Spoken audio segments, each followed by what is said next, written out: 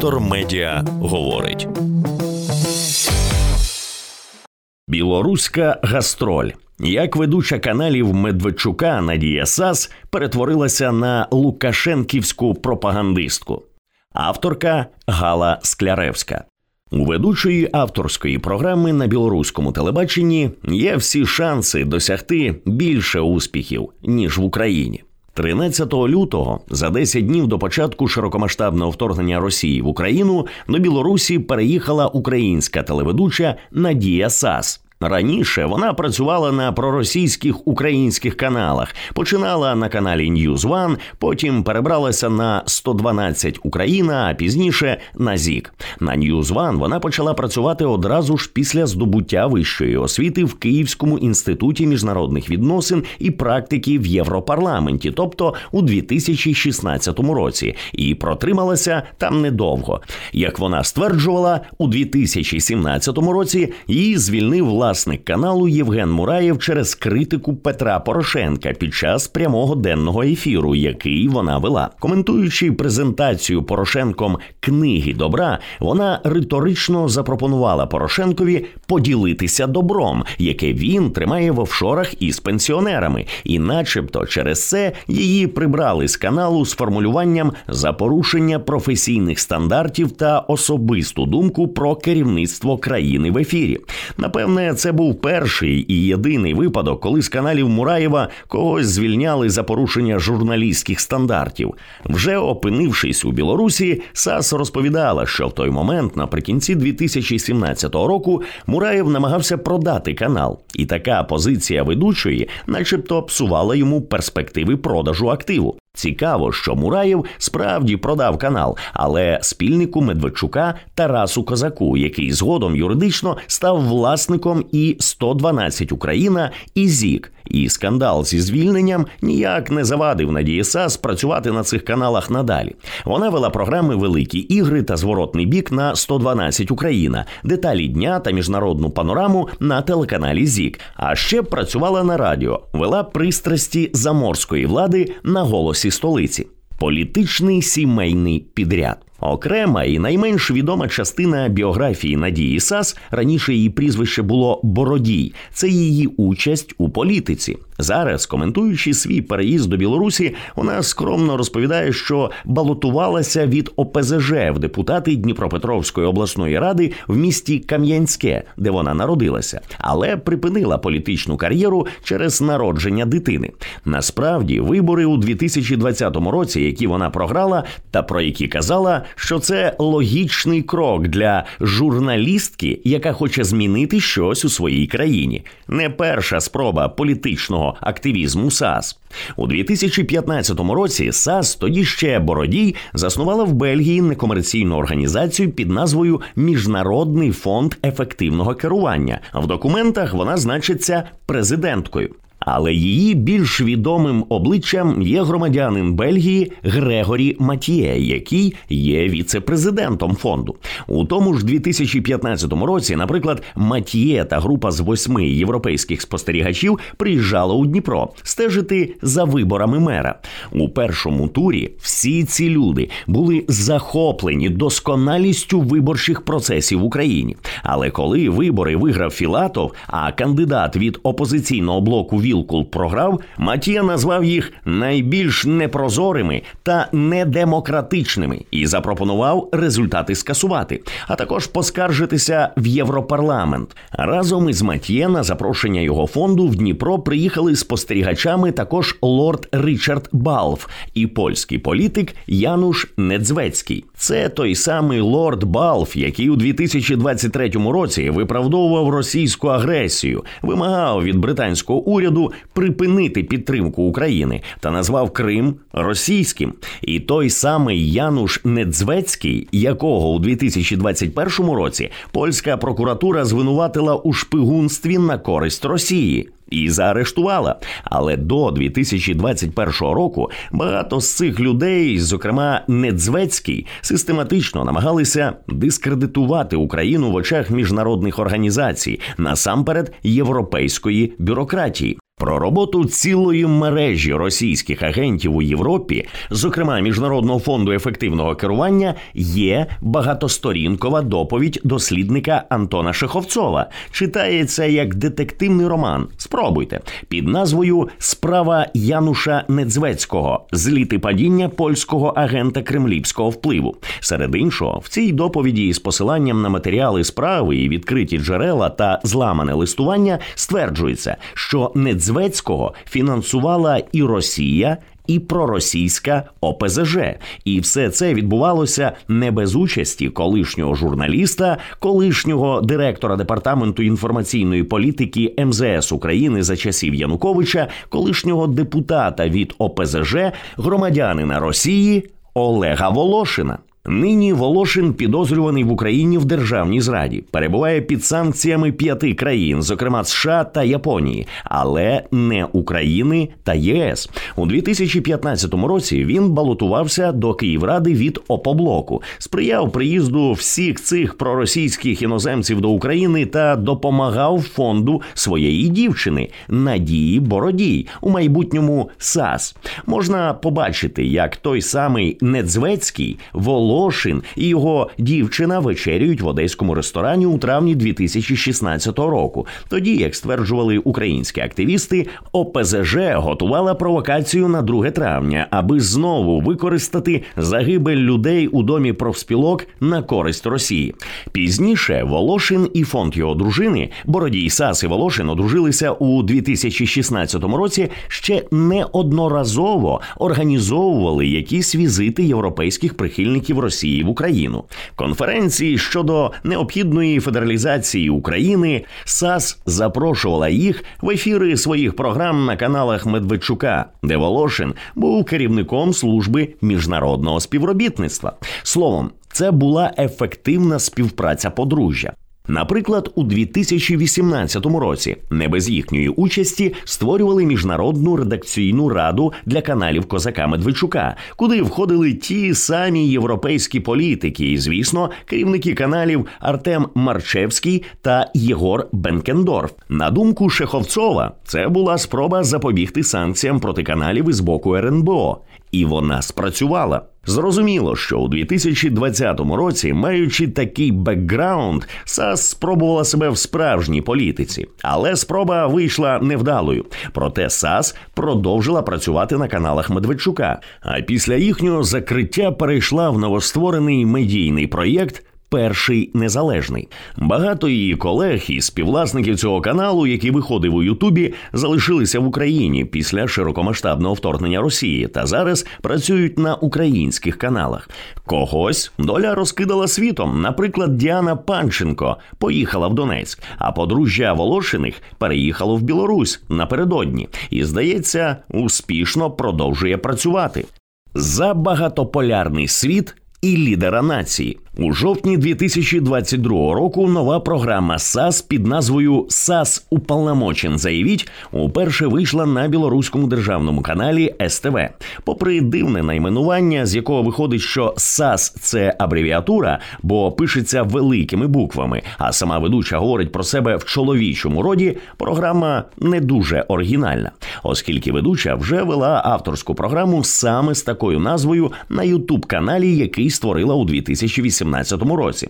Можна навіть подивитися один випуск. Так само Сасс запрошувала до себе гостя, в програмі були якісь невеликі сюжети із поясненнями та контекстом, а головною темою її проєкту була міжнародна політика. Програма на білоруському телебаченні виглядає так само, тільки гостей у Сасс у студії 2, а ще кількох експертів Сасс підключає онлайн. Все інше залишилося так, як було в аматорському проєкті 2018 року. І, як не дивно, гості та експерти, а також теми залишилися майже без змін, що зручно. Так само на екрані бризкає слиною Кива, який кричить про нацистів в Україні. Так само чоловік ведучої Волошин розповідає про досягнення ОПЗЖ на виборах в Україні. Так само колишній патрон ведучої Медведчук розповідає про необхідність повалити злочинний режим Зеленського та повернутися до дружби дружби з Росією. Ті ж самі політологи, зокрема підозрюваний у держзраді Олександр Лазарєв, віщують про скоре падіння Заходу, долара, Зеленського, України. Необхідне підкресліть. Загалом, напевне, Сасс почувається комфортно. Є, звісно, і відмінності. Тепер у кожній її програмі є білоруські функціонери та посіпаки режиму. В кожній програмі є запрошений російський експерт. А також, куди ж без цього, є обов'язкові розлогі цитати та фрагменти виступів мудрого лідера білоруського народу, як називає Лукашенка Сасс. У кінці ж ведуча простими словами підсумовує те, що сказали її гості, та розставляє потрібні акценти. Найпопулярніший станом на 12 липня випуск програми в Ютубі – епізод із назвою «Украину розпродають з молотка. Хто наживається на війні?». У нього більш ніж 500 000 переглядів. І це зрозуміло. Судячи з годинної програми, Зеленський примудрився продати Україну тричі. Спочатку глобалістським інвестиційним фондам, потім Ротшильдам, а вже потім Польщі. Незрозуміло, як усі ці актори потім будуть ділити Україну, але це вже не важливо. Головне – заявити тему. Не можна сказати, що вона теж дуже оригінальна. Та сама перша спроба Сасс уполномочен заявіть, створена в Україні у 2018 році, була так само присвячена купівлі України Ротшильдами. Тоді запрошеним гостем у Сасс був Кость Бондаренко, великий знавець світового закулісся. Тому, в принципі, можна сказати, що Зеленський – геній, адже він, на думку Сасс, примудрився втюхати Ротшильдам уже їхній ще з часів Порошенка актив. Або вона забула про розмову із Бондаренком. Усе ж таки 5 років минуло. Всі інші програми Сасс користуються у глядачів Ютубу меншою популярністю. В середньому їх переглядають від 7 до 20 тисяч разів, а більші перегляди винятково у програм, які стосуються України, хоча жодна з них не дотягує до 100 тисяч.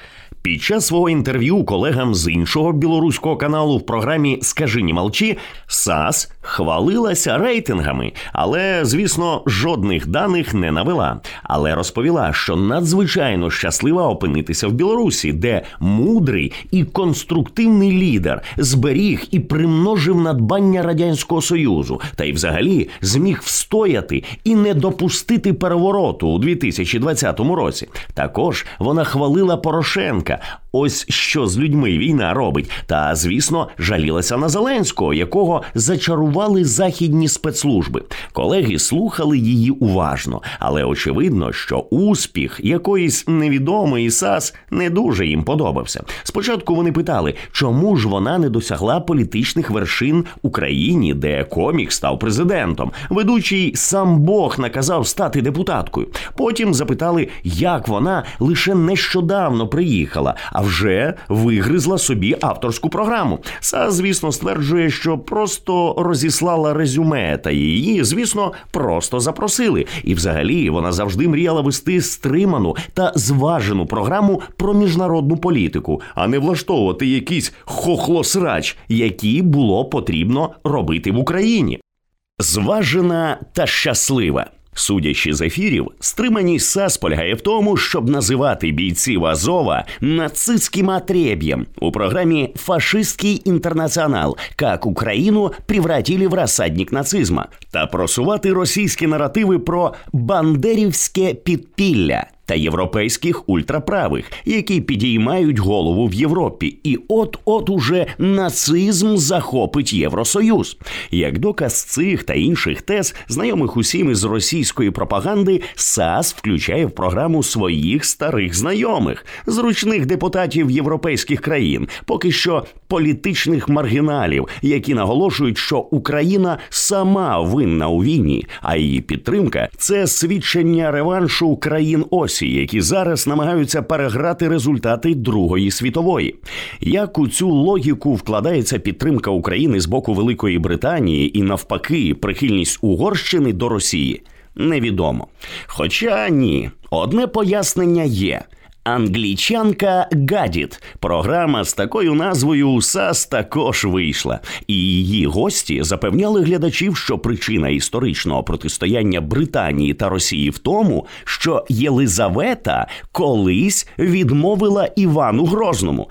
Не питайте, чому гадіт за це саме Британія, а не навпаки. До речі, за цей рік САС двічі їздила у виснажену та загниваючу Європу у справах, записувати там тих самих депутатів, серед яких є улюбленці російської пропаганди з «Альтернативи для Німеччини». Так, ті самі жахливі праві, люди зі списку, які голосували проти визнання Росії державою-терористкою, та всім відомі ірландські ліві. Усі ці люди неодноразово допомагали раніше і партії Шарія, і представникам страни чи вістей, аби довести утиски свободи слова та неонацистський режим в Україні. Першого разу САС навіть записала їхні інтерв'ю в будівлі Європарламенту в Брюсселі. Але після доволі швидкої реакції з боку інших депутатів САС заборонили працювати в адміністративних будівлях структур парламенту. І тому свої інтерв'ю у Страсбурзі вона вже записувала під під'їздом Європарламенту. Але ж, звісно, це все свідчить про утиски свободи слова. І в Європі, на відміну від Білорусі, де так вільно зараз дихає САС. Здається, єдина проблема в її студії – це спроба контролювати Іллю Киву, який за сценарієм необхідний, але не дуже комфортний персонаж, за котрого невдобно і гостям, і ведучій. Ну от як пояснити людям, що Кива має на увазі, коли каже, що раніше батальйони добробатів сповідували прекрасну ідеологію величі слов'янської раси та були прекрасними людьми, а потім за гроші західних спецслужб перетворилися на неонацистів і ненавидять Росію, хоча вони з росіянами та білорусами один народ. Як пояснити, чому він наполягає, що неонацисти діяли під прикриттям українських силовиків, коли він сам був заступником міністра внутрішніх справ? Попри ці прогалини в логіці, Кива потрібен. На його тлі білоруські чиновники виглядають притомними та розумними. Але головний талант САС – це, звісно, не вміння приборкати Киву, а її спосіб говорити про Україну. Говорити, що прості люди страждають, гинуть, та що це трагедія. Говорити, що країна втрачає території, руйнується та залишається без економіки, не згадуючи російське вторгнення.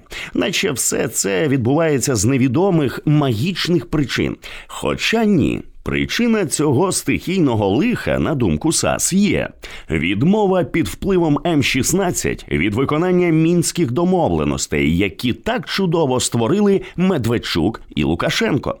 Лукашенко в програмах САС узагалі винятково голуб миру, взірець лідера, який дає майстер-класи витримки, зокрема під час спілкування зі злісними іноземними медіа та іноземними лідерами. А сама Білорусь – це осередок спокою та щастя, які вона нарешті набула. Навіть дивуєшся, як людина, живучи в Білорусі, може ігнорувати те, що саме з цієї країни російські війська заходили в напрямку Києва, де вона ще нещодавно жила, та вбили сотні цивільних людей під час окупації і куди втекли після поразки. Не згадуючи мачулищі вагнерівців і погрози українцям ядерною зброєю від того ж самого лідера нації. Неймовірний вишкіл. До Григорія Азаріонка, з яким вона зараз працює на одному каналі, їй поки що далеко. Але всі шанси наздогнати його є. Детектор медіа говорить.